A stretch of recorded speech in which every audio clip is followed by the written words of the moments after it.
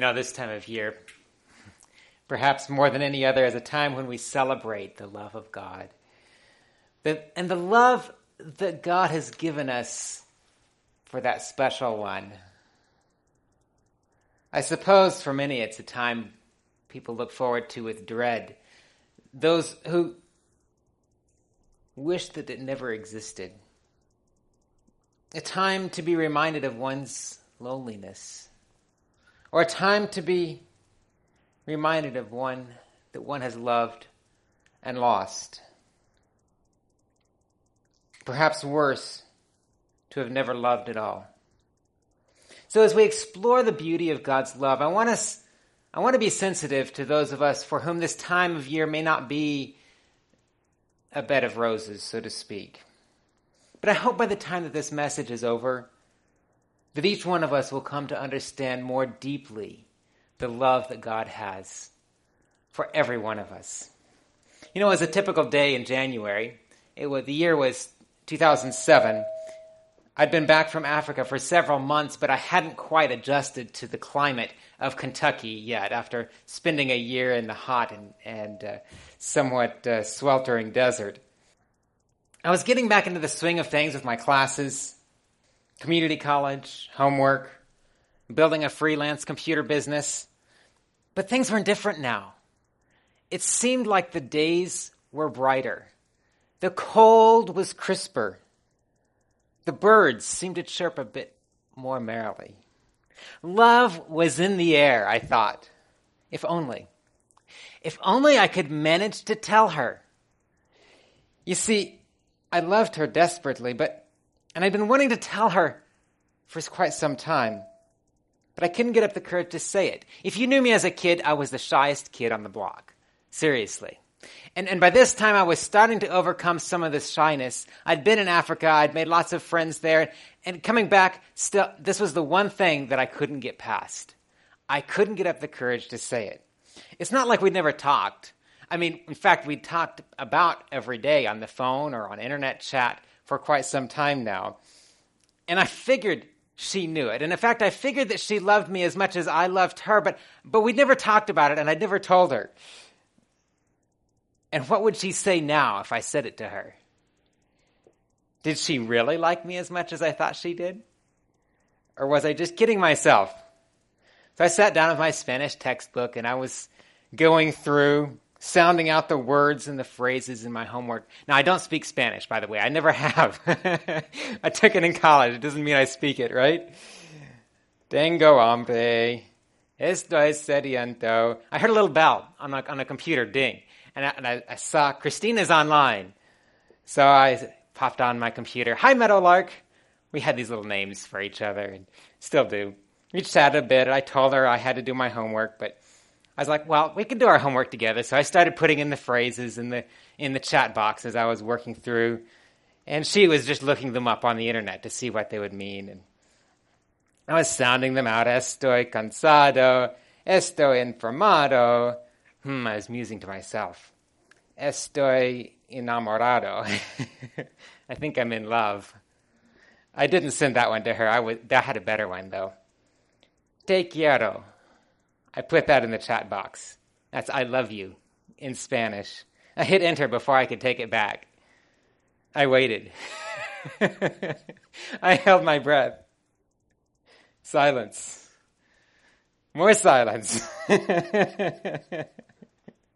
The seconds seemed like hours. Finally, I get a reply back. In all capital letters. Is this what you mean? Question mark. And she sent a link to the Google translation. Yes, I wrote back. That's what I mean. Why shouldn't I? It wasn't long before my phone rang. We talked. We laughed. I think she might have been a little bit upset that I said it on chat and not on the phone, at least. This is the only way I could get up the courage to actually say it. I'd done it.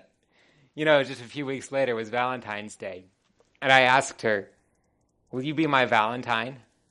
And she said yes. It was just over a year later, I flew to Washington State and asked her if she would be my wife. And she said yes. And about a year after that, we got married. And, well, the rest is history. You know that. We've celebrated just this past week our 13th Valentine's Day together. I asked her again, and she still said yes. You know, I suppose I'm boring you too much with with our little story, but it's special to us, and we laugh about those days. And you know, we've had our bad days, we've had our hard times, but through it all, I've come to love and appreciate even more every day the relationship that God has given to the two of us. And there's no doubt an element of character development when it comes to the marriage relationship. That there's so much more blessing. And through it all, I've seen a clearer picture of God's love for each one of us through her love for me. You know, I believe God has given us this relationship, us as human beings. He's given us the gift of marriage to help us better understand his eternal character of love. You know, our society today tells us that marriage is this social construction. We've made it by ourselves to repress other members of the human family, to hedge ourselves in with artificial boundaries. And the only way to find true freedom and happiness is to break through these restrictions, to have a revolution, a social revolution, a sexual revolution, and to explore and find our true identities in open relationships or sexual experiences that are forbidden by the Word of God. But sadly, it seems that humankind, in searching for this joy, this pleasure, this freedom, we've not found ourselves to be happier, but instead more depressed. Suicide rates have gone up and not down. And in fact, if you look at the groups of people who are most progressive, so to speak, in these areas, it seems like the depression rates are even higher. If you turn to Genesis chapter 2, we find that God gives us the gift of marriage. It was given to Adam and Eve. Genesis chapter 2 and verse 20, so Adam gave names to all cattle, to the birds of the air, and to every beast of the field. But for Adam there was not found a helper comparable to him. And the Lord God caused a deep sleep to fall on Adam, and he slept. And he took one of his ribs and closed up the flesh in its place. Then the rib which the Lord God had taken from man, he made into a woman, and he brought her to the man. And Adam said, this is now bone of my bones, and flesh of my flesh. She shall be called woman, because she was taken out of man. Here, my friends, is love. Here is marriage, according to the Bible. Perhaps the only perfect marriage ever recorded in the Bible. Two perfect people, created fresh from the hand of God, and united together in perfect harmony. You know, Mrs. Ellen G. White writes, commenting on this passage, Eve was created from a rib taken from the side of Adam, signifying that she was not to control him as the head, nor to be trampled under his feet as an inferior, but to stand by his side as an equal, to be loved and protected by him. A part of man, bone of his bone and flesh of his flesh, she was his second self, showing the close union and affectionate attachment that should exist in this relation. For no man ever yet hated his own flesh, but nourisheth and cherisheth it. Ephesians 5:29. Therefore shall a man leave his father and mother and be joined to his wife, and they shall become one flesh. What a beautiful picture of the marriage relation, is it not? But sadly, no sooner had sin entered this world than God's perfect creation in marriage was marred. Adam and Eve started blaming each other and blaming God. And I don't think we've seen a perfect marriage since. In fact, I searched the Bible looking for examples to share with you today of a perfect marriage. And I looked, but I couldn't seem to find one. Obviously, Adam and Eve started out perfect, but it turned off so sour. I looked at people like Noah. Noah had a good wife, but her husband had a drinking problem. Abraham, the father of the faithful. Wonderful example, except that for the time when he went to, and he said that his wife was his sister so that the king could marry her. And I mean, what kind of a husband does that? Not to mention he married her slave so that he could have kids when she couldn't have any kids. And then you'd look at Isaac and Rebekah. Their marriage started off so beautifully until Rebekah conspired against him in his old age with her son Jacob. A tragic story that broke the family apart, never to be reunited. Jacob's life, it didn't start off on a good note. He had strikes against him, so to speak, when he was born. His name itself means supplanter or deceiver, and he had his share of deceiving and of being deceived. After that horrible plot to trick his father, Jacob found himself running for his life. Running back to Haran, the town where his mother had come from, had grown up. And God sends these heavenly angels, this vision of the ladder going from earth to heaven.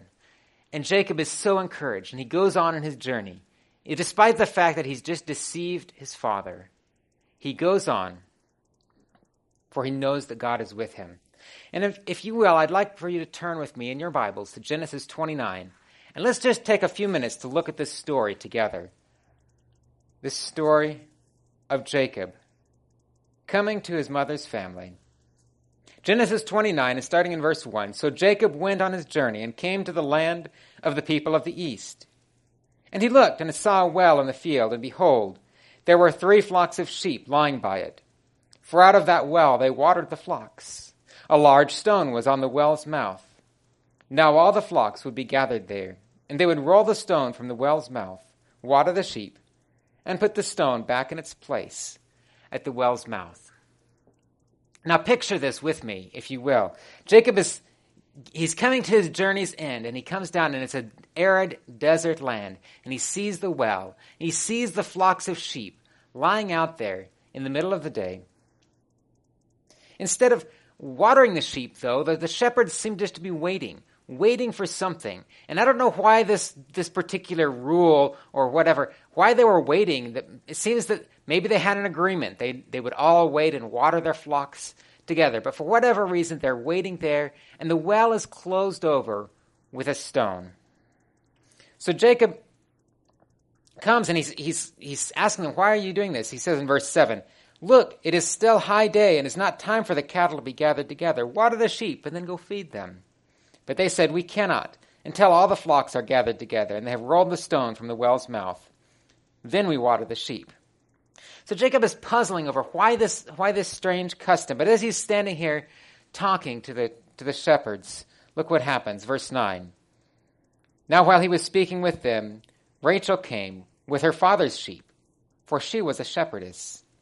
And it came to pass that Jacob saw Rachel, the daughter of Laban, his mother's brother, and the sheep of Laban, his mother's brother. Then Jacob went near and rolled the stone from the well's mouth, and watered the flock of Laban, his mother's brother. Here was Jacob's chance. He would stand and chat with the other shepherds. That was all fine and good. But when he sees this beautiful young woman coming down from the village with a flock of sheep, his chivalry kicks in. He goes and rolls the stone away and waters the sheep. It's interesting. I think this is just a side note. It's interesting that Rachel is a shepherdess. It seems that we have this thought that the people back in that day, perhaps like many cultures in the Middle East today, the women kind of stayed home. They never ventured out of doors. They were kind of, under the shadow of their husbands or their fathers. But here Rachel is not, so to speak, cloistered in a home environment. She's out with the men, presumably, tending the sheep, doing the same job. I think when we read the Bible, it gives us a picture of God's plan for both men and women, doesn't it? So Jacob waters Rachel's sheep, and then he greets her with a traditional kiss. And he's overcome with emotion, and he begins weeping. Not so much because he's passionately in love with her at this point, although I'm sure that already he's attracted to her, but it's just the fact that he's found his family that he's never met before, and he's overcome with emotion and begins to weep, weeping for joy. So he comes into the village, and he stays there with his uncle Laban for a month. And soon it becomes apparent to Laban. Now, Laban is quite a greedy uncle. If you follow this story, you see what I mean. So he's staying there with Laban, and Laban realizes, hey, this Jacob is a good, hard worker. I have got to keep him around. And Jacob, on the other hand, he's penniless. Though he's come from a presumably wealthy family, he's fleeing for his life. And unlike Eliezer, who came in Genesis 24, he came to find Rebekah for Isaac, came with jewels and all kinds of gifts and camels. Jacob is coming alone. All he has is a stick in his hand. He has nothing. He's penniless. And yet, he's falling in love with this woman, with this daughter of Laban. So Laban comes to Jacob and says, here, let's make a deal. You work for me. What do you want? What can I pay you? And Jacob's been eyeing this girl, Rachel. He says, I'll serve you 7 years for your daughter. And that may sound like a kind of a strange thing in today's day, in today's culture. But back then, and it perhaps wasn't without its merits, back then if a young man wanted to marry a young girl, he had to give what you might call a dowry, a price to the family. Now, it wasn't so much that the father needed to make money off of his daughters. He wasn't so much trying. Of course, in this case, Laban was, right? Laban was a greedy uncle. But generally speaking, the family's not trying to sell their daughters, but trying to just ensure that this man is worth what he says he is, you know? He can actually take care of this girl that he's going to marry, you know? So Jacob's penniless. So he strikes this deal with Laban. I'll work for you 7 years for your daughter. In verse 19, Laban says, it's better that I give her to you than that I should give her to another man. Stay with me. So Jacob served 7 years for Rachel, and they seemed only a few days to him because of the love he had for her. Now imagine this picture of love. He's working day after day after day. I mean, 7 years is a long time. That's quite a long time. I mean, you can be well into building your career, but he's not working for himself. He's working for his uncle because of his love for Rachel. And it seemed as though it was just a few days because of the love he had for her. You know, I'm reminded, you know, you might say that Christina and I are kind of old school in our families a little bit. I still like the tradition where a young man asks the girl's father before he just goes and marries her. I still think that's kind of good, you know? It's kind of a good thing in a lot of ways. So finally, I was telling you, I could hardly get up the courage to say I love you to Christina. But finally I asked her father for if I could start a relationship with Christina. He didn't answer me right away. He's like, I'll think about it. That's like the hardest thing, you know? Let me think about it. Like, come on, you know? So anyway, but I heard that he really, and this is true, he really needed someone to come and help him on a project he was working on. He was doing a construction project, and he couldn't do it by himself, and he couldn't get anyone. I was like, look, I've been building this computer business, but I've just lost my biggest client, so I'm kind of out of work, it was true, although I could have gotten another client pretty easily. I was kind of out of work, but I was like, look, I'll fly to Washington State and I'll help you for a few weeks during the summer. He's like, okay, it's a deal. I need some help. So, and I think he wanted to get to know me. He didn't hardly know me from Adam. Although he knew me as a little kid, he didn't know. So I flew to Washington State and was up there. And, you know, the whole time I was helping him, we had a great time. Great guy. I still love him. Pray for him. He's not doing well, but really pray for him. But we were working together. And the whole time, I just couldn't help but think of this story, you know, working 7 years for Jacob working 7 years for Rachel. And I was thinking, is this going to be 7 years, right? Well, it wasn't. And it all turned out really good in the end.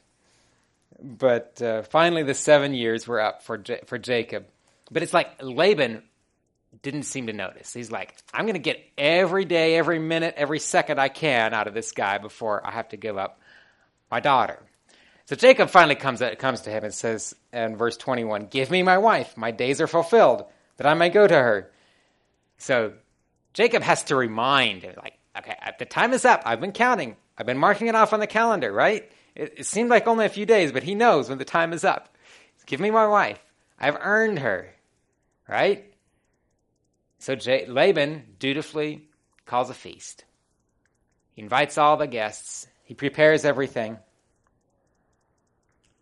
And that first day of feasting draws to a close. Jacob is excited. He might be a little bit drunk by this point. I don't know. But he's excited. And the tradition was that they would bring the bride after sunset, after the sun went down. The father would bring the bride, and she would be veiled. And so here she comes. Laban's bringing his daughter. And they go, and they have their first night. And the sun comes up. Jacob looks, and Rachel's not there. It's Rachel's ugly big sister, Leah.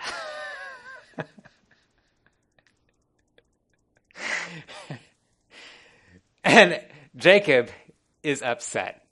And that's an understatement. He goes, what have you done? What have you done? He's like, I can't give Rachel before I marry off Rachel's big sister.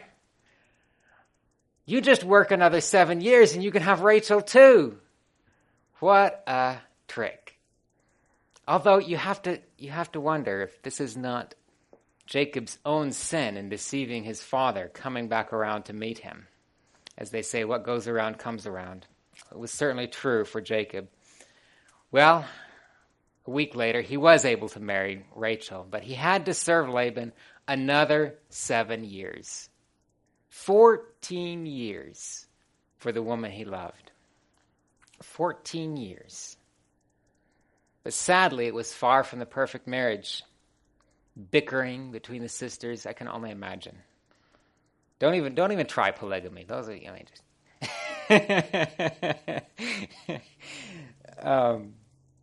but just this thought that he would work for his uncle for 14 years for Rachel. It blows me away. I think it's another picture of God's love. It's a picture of grace like we've never seen before. I mentioned how Eliezer came almost 100 years before to find a wife for Isaac. And when Rebekah had come out of the town, Rebekah, you know the story, she came to the well, she drew water for Eliezer and for his camels. But this story is different. It's a little bit different. Go back to when Jacob first met Rachel. Jacob comes to the town, he sees Rachel coming. And she does nothing. She's a hard worker, no doubt, but she does nothing. Jacob is the one who gives the water to her. Years later, Jacob would return to the land of Abraham and Isaac, the promised land, and he would dig a well. And for centuries, that well would serve the people of his descendants for many centuries, until one day, a man named Jesus was passing through the land of Samaria. And he stopped there at Jacob's well. There he saw a woman coming out of the town, coming to draw water from the well. And like Jacob, Jesus had come with nothing in his hand, not even a pitcher to draw water with. But as Jesus spoke to that Samaritan woman, his heart overflowed with God's love for her, and he offered her a drink, not a drink from the well, but a drink of living water. Like Rachel, there was nothing that this woman could do for herself to reach this living water. She'd been searching all her life until her life was broken and in pieces. It was as though a stone covered the mouth of the well of living water, and there was no way to access it until Jesus came. But when Jesus came, it is as though he rolled back that stone and gave her to drink of that fountain of living water that springs up to everlasting life. Just as Rachel's life was changed forever in that meeting with Jacob, so in this moment the Samaritan woman's life was changed when she found one whom all the world had been searching for, the one who could roll back the stone, the one who could give her, and the one who could give me living water. When we come into Jesus' presence, I believe his heart, like the heart of Jacob, is overflowing with love for us. I don't know what he sees in us that is so attractive. In fact, I think that if anything, when he looks at us, he must see the dull eyes of the ugly big sister. But he doesn't. He sees something attractive in you and me. And for whatever reason, he falls in love with us. And he gives us his favor. Nothing we can do to earn it. It's unmerited. And that's the beauty of grace. Song of Solomon 2, verse 4. This is the verse Natalia read for us earlier. He brought me to the banqueting house, and his banner over me was love. But for Jacob, that was only the beginning. The meeting at the well was only the beginning of many hard years of service before he could claim his bride. Did Jesus have to work for us? Did he have to sacrifice for us? Oh yes, my friends. If you turn with me to Isaiah chapter 63. Isaiah chapter 63 and verse 3, it says of Christ, I have trodden the winepress alone, and from the peoples no one was with me. It wasn't easy for Jesus to love us. Picture Jacob slaving for 7 years for the one that he loved, and yet he said it seemed like a few days because of his love for her. The sufferings of Christ, as great as they were, seemed like just a few moments to him because of his love for you. Isaiah 63 and verse 5, I looked, but there was no one to help, and I wondered that there was no one to uphold. Therefore, my own arm brought salvation for me, and my own fury, it sustained me. And in verse 7, I will mention the loving kindnesses of the Lord and the praises of the Lord, according to all that the Lord has bestowed on us, and the great goodness toward the house of Israel, which he has bestowed on them according to his mercies, according to the multitude of his loving kindnesses. For he said, surely they are my people, children who will not lie. So he became their Savior. In all their affliction he was afflicted, and the angel of his presence saved them. In his love and in his pity he redeemed them, and he bore them and carried them all the days of old. My friends, Jesus paid a price for you and for me that we can't begin to imagine. 1 Peter 1 and verse 18, knowing that you are not redeemed with corruptible things like silver and gold from your aimless conduct received by tradition from your fathers, but with the precious blood of Christ, as of a lamb without blemish and without spot. But I wonder if this last part of the story has some relevance to us too. Just when Jacob was finished, just when he was ready to go in and receive his bride, he had to start all over again. He had to start and work another 7 years. It gives me hope. Because, my friends, how many times has Jesus had to start all over again with you? How many times has he had to start all over again with me? Just when we were ready to commit, just when we were ready to give our lives to him, we drew back and said, no, not now. And the Lord again has had to work on our hearts time and time and time again. And yet he never grew impatient. He continued to draw you until you surrender to him. Paul writes in Ephesians 5, 25 to 28, husbands, love your wives, just as Christ also loved the church and gave himself for her, that he might sanctify and cleanse her with the washing of water by the word, that he might present her to himself a glorious church, not having spot or wrinkle or any such thing, but that she should be holy and without blemish. So husbands ought to love their own wives as their own bodies. You see, we've come full circle. I think I have to take back that statement I said at the beginning. I said I couldn't find a perfect example of a perfect marriage in the Bible, but I have found one. And that's this relationship between Christ and his church. Not so much because the church is perfect. In fact, the church and the bride is far from perfect, but because of the groom. And because of his grace, we can enter into a perfect an eternal marriage because of him. Revelation 22 and verse 17. The Spirit and the bride say, "Come." And let him who hears say, "Come." And let him who thirsts come. And whoever desires, let him take the water of life freely. Friends, perhaps today you are lonely. Perhaps you've loved and lost. Perhaps you've never had a special one in your life that you've always longed for. Perhaps you're married, and yes, even happily, but like the woman at the well, you find yourself still longing for something more fulfilling.